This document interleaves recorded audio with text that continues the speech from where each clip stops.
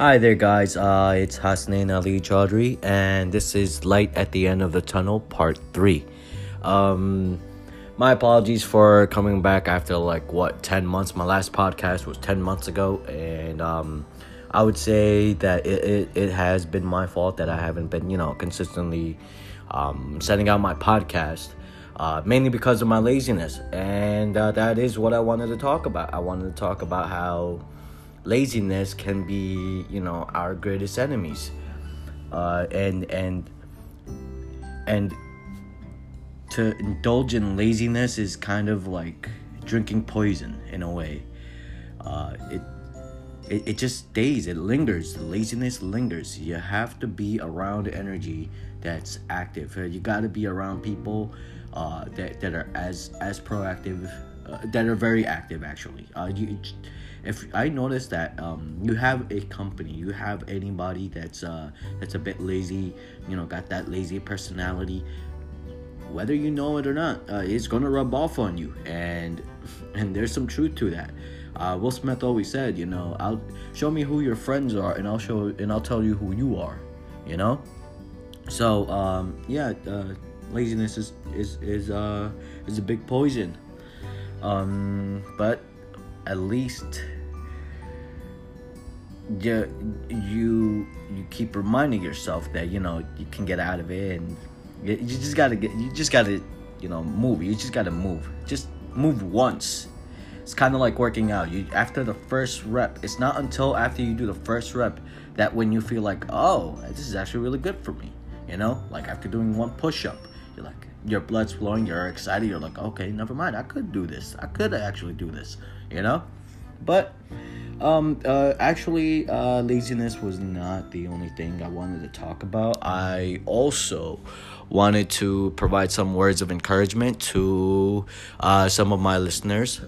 Whoever's listening, listen, you could be going through the world's toughest situation ever.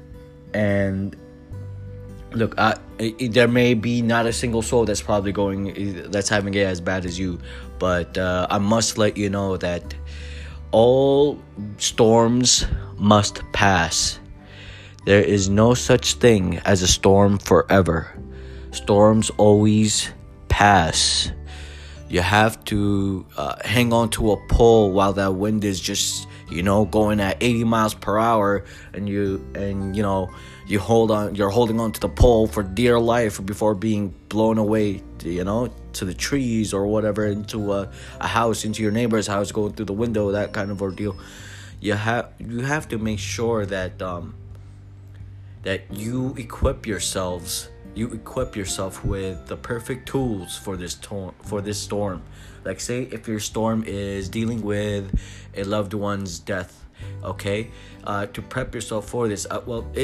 There's never any preparation for dealing with a loved one's death. But you have to realize that their life is over on this earth, and the best way for you to really honor your friends or your loved ones is to live out your life and do things that that would make them proud, in a way to honor them. That would be one of the tips to how to weather that kind of a storm.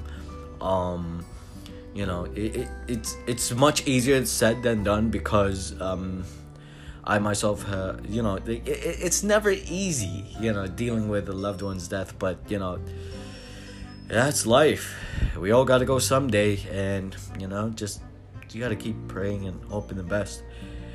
That's why every day, it's been emphasized to us that we should take every day, every second, to the fullest, enjoy it, and sure, negativity comes here and there, but we must make sure that we limit the negativity and we increase the positivity. And I noticed that once you block out all that negativity and you got all the positivity up in there, oh man, the world is yours. I'm not lying over there. That's some facts right there. But anyways, I just wanted to let that my listener know, you're not alone. We are all with you. Not only me, my other listeners as well. We are all in this together. We are one big family. All right? Have a good one. Bye.